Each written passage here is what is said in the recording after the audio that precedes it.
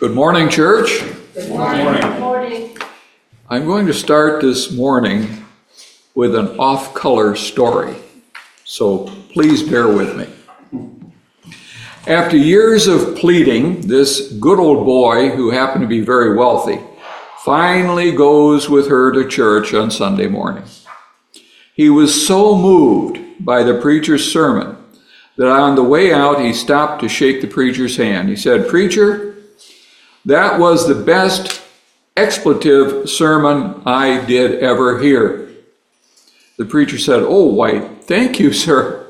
But please, I'd appreciate it if you did not use profanity." The man said, "I'm sorry, preacher, but I cannot help myself. It was such an expletive good sermon." The preacher said, "Sir, please, we can't have you talking that way in here." The man said, "Okay, preacher.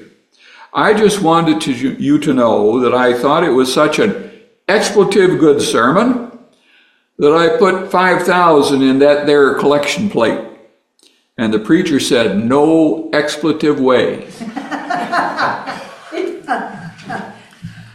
Please turn with me to 1 Corinthians chapter 15.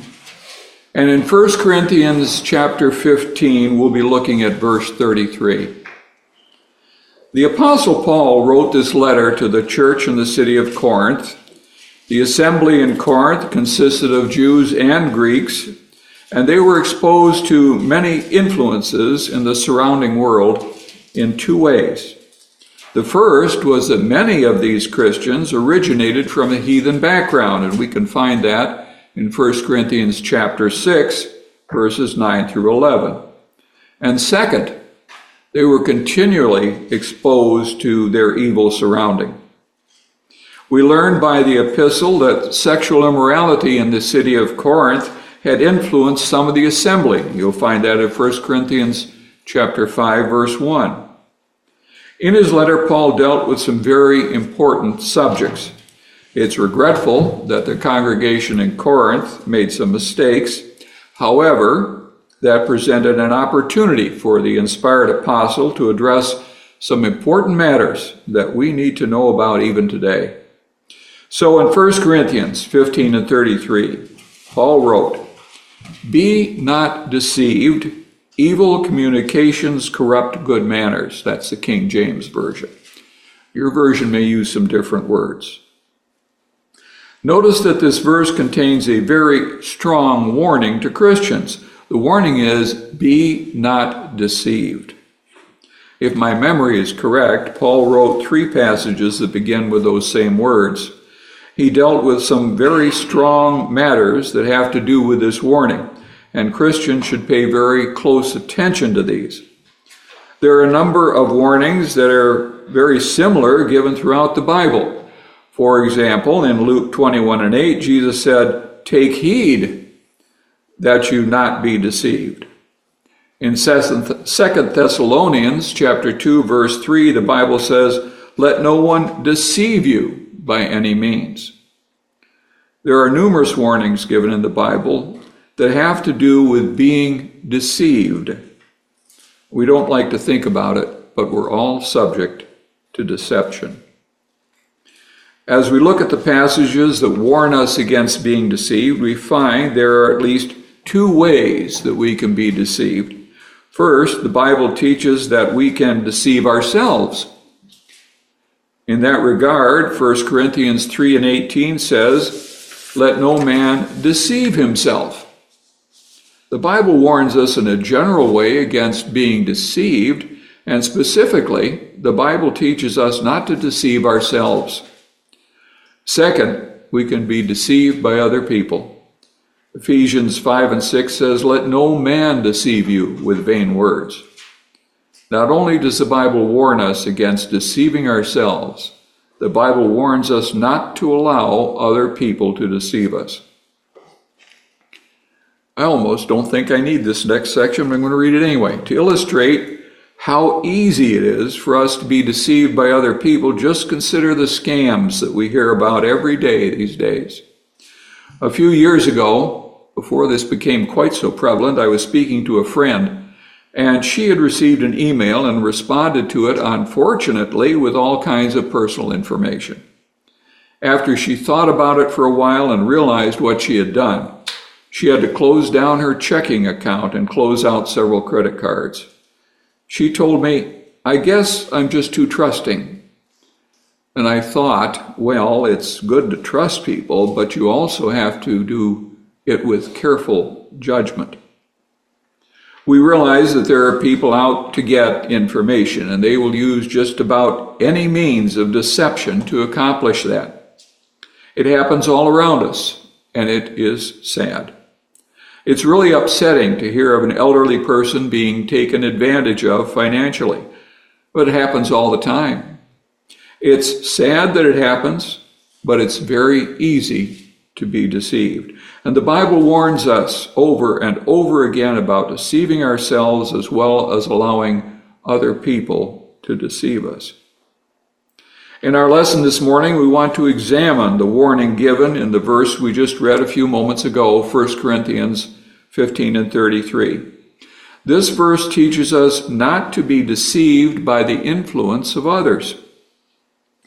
The Bible specifically tells us in this verse, evil communications or evil companionships corrupt good manners. The word ethos in the Greek variously is translated as manners, morals, or character. This is a very strong warning given to us, and we need to reflect on it on a regular basis. So let's first look at the context of this verse.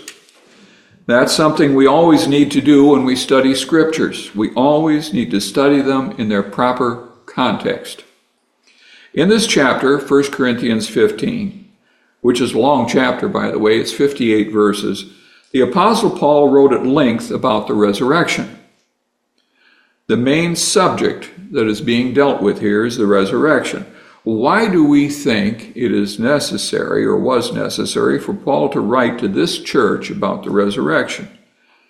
Remember, he had been there, I believe, a year and a half, and I feel certain that Paul had taught these people the truth about the resurrection. That is a key part of the gospel, and it had to be one of Paul's main doctrines that he emphasized in his teaching. The fact that Jesus was resurrected and that the resurrection will occur when the Lord returns. I'm positive these people had been taught about it. However, look at verse 12.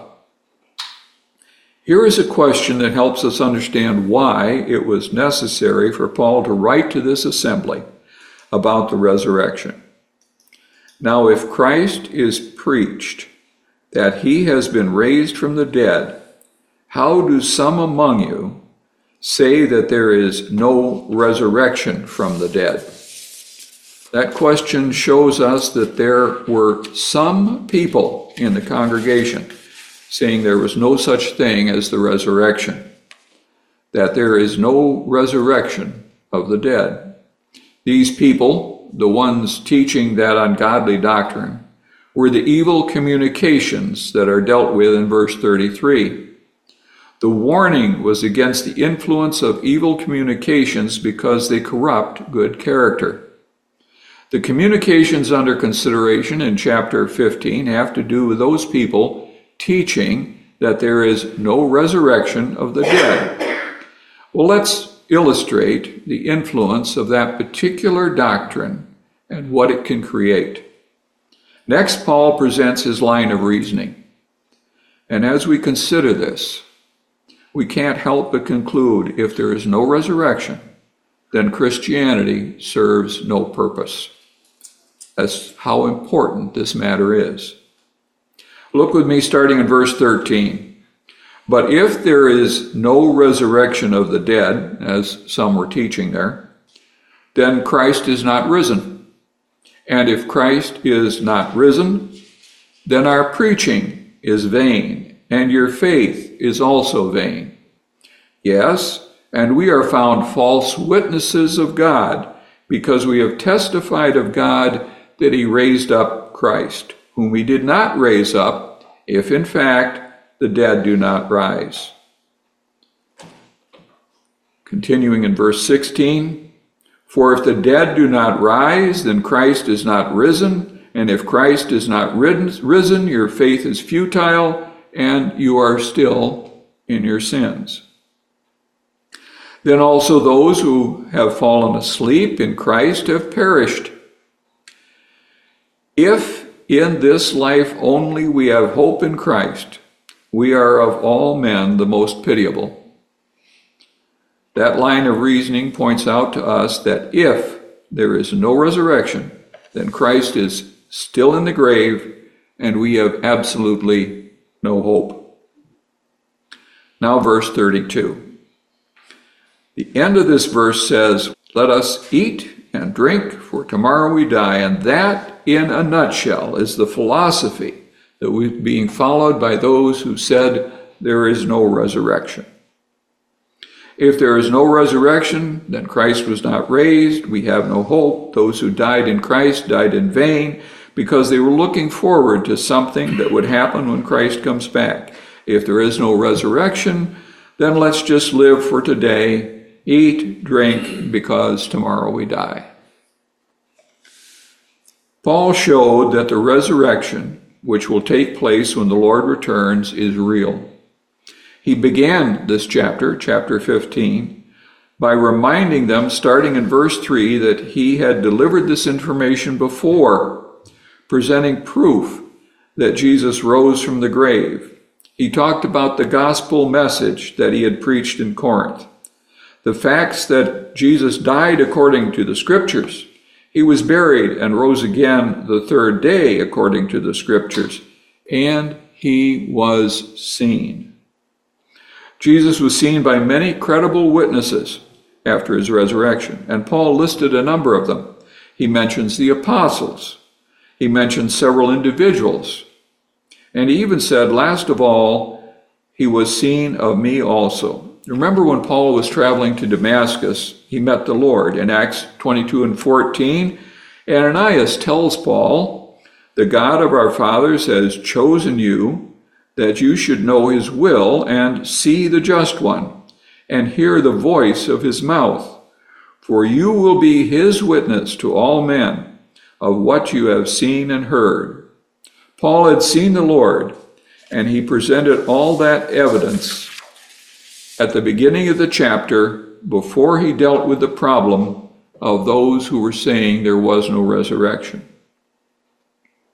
As Christians, we're looking forward to the resurrection, and that should motivate us to serve the Lord faithfully.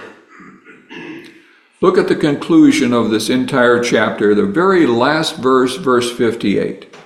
Therefore, my beloved brethren, be steadfast, immovable, always abounding in the work of the Lord, knowing that your labor is not in vain in the Lord. We know that the Lord will return one day, and when he does, the resurrection of those who have fallen asleep will take place, and then the judgment for all. That should be a great motivation to serve God to the very best of our ability, to be steadfast, to be immovable, and to always abound in the work of the Lord. The point here, we need to examine our associates very carefully, because they will influence us. They will either influence us in a positive direction or they will influence us in a negative direction. Ephesians 5 and 11 tells us that we are to have no fellowship with unfruitful works of darkness, but rather expose them. Is it possible to avoid contact completely with people who are not members of the Lord's body? Well, no, it's not. And the Bible acknowledges that. However, we have to be careful about our associates because they will influence us one way or another. I don't know about you, but I need all the positive influences I can get. I suspect many of you feel the same way. It's a whole lot easier to be good when you're around good people, and unfortunately, it's also easy to be not so good when you're around people who are not so good. Ever wonder why parents get a little frustrated when their child is taking up with that certain other child? As Christians, we want to have a positive influence on other people, but we have to understand that we also can be influenced. Well, in chapter 15, to whom is Paul writing? He's writing to the Christians in Corinth. And what was he warning them about? Be not deceived. It was possible for those people to be deceived by the influence of evil companionship. It's also possible for us to be deceived. We need to pay close attention to this very serious thing. Let's turn our attention now to an illustration of what we've been talking about out of the Old Testament. You've probably heard this, and I have heard it many times, that we need to pay attention to the Old Testament scriptures because they often illustrate principles that are revealed in the New Testament. The Old Testament is a wealth of illustrations. What about this matter of evil influence? Let's look at Genesis chapter 13. Genesis 13. In Genesis 13, we read about the time when Abram and Lot parted company. Now, Lot was Abram's nephew. Abram's brother, Lot's father, had passed away, and it seems that Abram took Lot under his wing and for all practical purposes adopted him. Anyway, they were very close, and the Lord blessed both men, and they both had large flocks and herds of animals, so much so that the land could not support all of the animals, and that resulted in the herdsmen of both men striving with each other. Let's see how that was dealt with now. Genesis 13, verse 8. So Abram said to Lot, "Please let there be no strife between you and me, and between my herdsmen and your herdsmen, for we are brethren. Is not the whole land before you? Please separate from me. If you take the left, then I will go to the right. If you go to the right, then I will go to the left." It was necessary for these two men to part company. Abram, being the grand old gentleman that he was, told Lot, "It's necessary for us to separate. The land simply cannot support all these animals. You go the direction you want to go, and I'll go the other way." Continuing now in verse 10. "And Lot lifted his eyes up and saw all the plain of Jordan, that it was well watered everywhere." That was before, of course, the Lord destroyed Sodom and Gomorrah. "Like the garden of the Lord, like the land of Egypt as you go toward Zoar. Then Lot chose for himself all the plain of Jordan, and Lot journeyed east. And they separated from each other. Abram dwelt in the land of Canaan, Lot dwelt in the cities of the plain, and pitched his tent even as far as Sodom." Lot made a decision.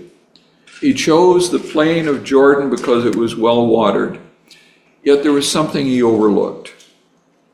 Verse 13, "But the men of Sodom were exceedingly wicked and sinful against the Lord."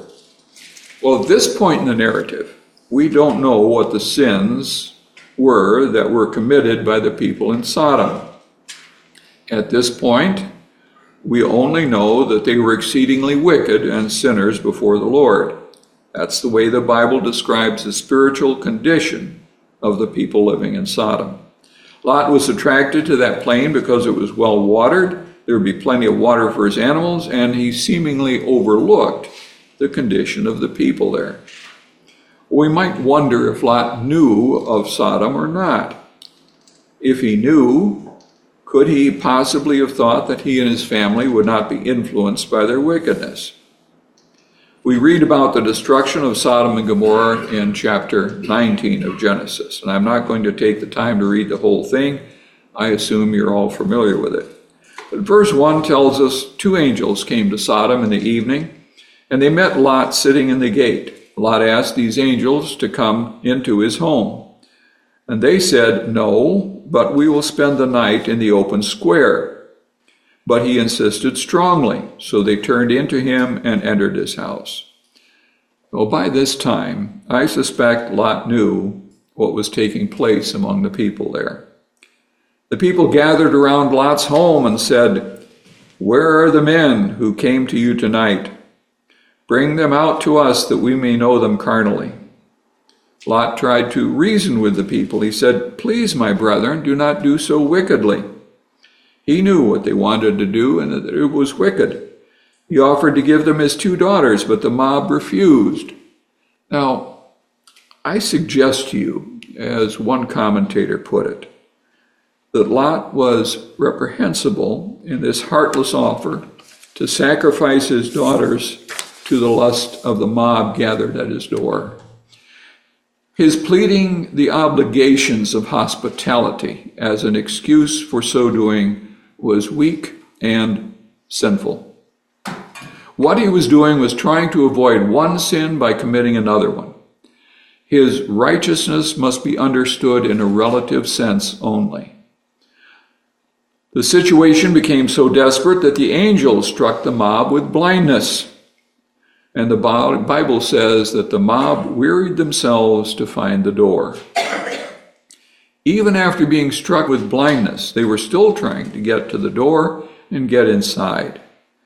The angels learned what they needed to know, the wickedness of the people of Sodom.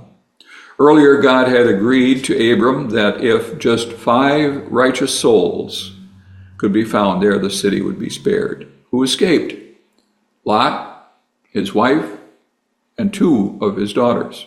That comes to a total of 4. There were not 5 righteous souls in the entire city. We read about the destruction of Sodom and the cities of the plain. God rained fire and brimstone upon those cities. Lot, his wife, and 2 of their daughters escaped. The angels gave them some instructions and said, "Don't look back. Get out of the city, get away." These 4 that we just mentioned, Lot, his wife, and the daughters, apparently did not participate in those sins that were so prevalent in Sodom. However, it seems they were influenced to some extent by the wickedness of the people there. Now, Genesis 19 and 15, it says, "When the morning dawned, the angels urged Lot to hurry, saying, 'Arise, take your wife and your 2 daughters who are here, lest you be consumed in the punishment of the city.' But what did Lot do? He lingered. So the angels took hold of his hand and his wife's hand and the hands of his 2 daughters, and they brought him out and set him outside the city. The influence of that place was strong, so strong that look what happens next. Lot was told, 'Escape for your life.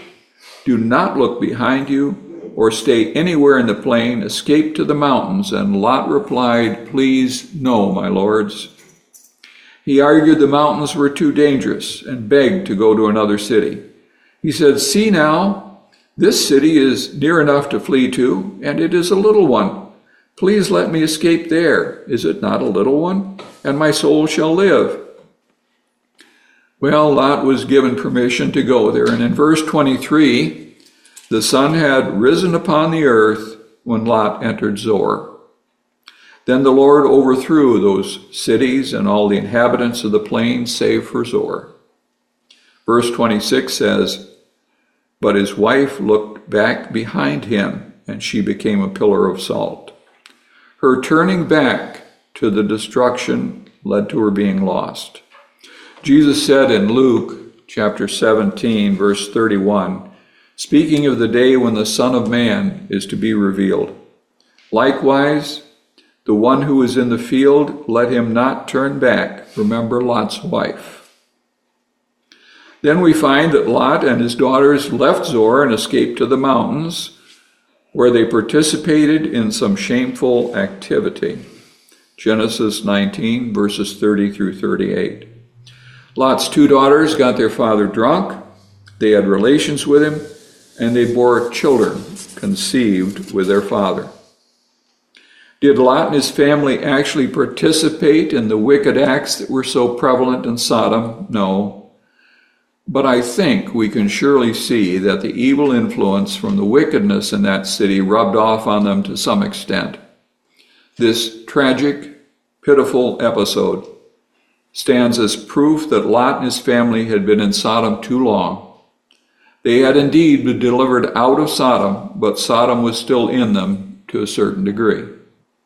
And by the way, the children that they bore had nations of people named after them, the Moabites and the children of Ammon, and they were enemies of the Israelites. The things that happened to Lot and his family illustrate the truthfulness of the principle revealed in 1 Corinthians 15 and 33. Evil communications corrupt good character. Let's never be deceived into thinking otherwise. I'm sure you are as aware of this as I am. There has been for some time, and even now at this very hour, is a great effort being made to try to get people to believe all types of perverted behavior. We are surrounded by it. May the Lord help us to make wise decisions, especially when other people are involved. May God help us to choose our associates carefully. We will be influenced by the choices we make. Choose caution and be very careful. God help us to think about these things in a serious manner. Now we learn from the New Testament how we are to be saved, to hear the word, believe in Jesus, confess our sins, confess our belief that Jesus is the Son of God, and then be baptized for the remission of sins. If there is someone in the assembly today that needs to be buried with Christ in baptism, or if there is someone that has needs or desires for prayers of faithful Christians on their behalf, we encourage them to come forward while we stand and sing.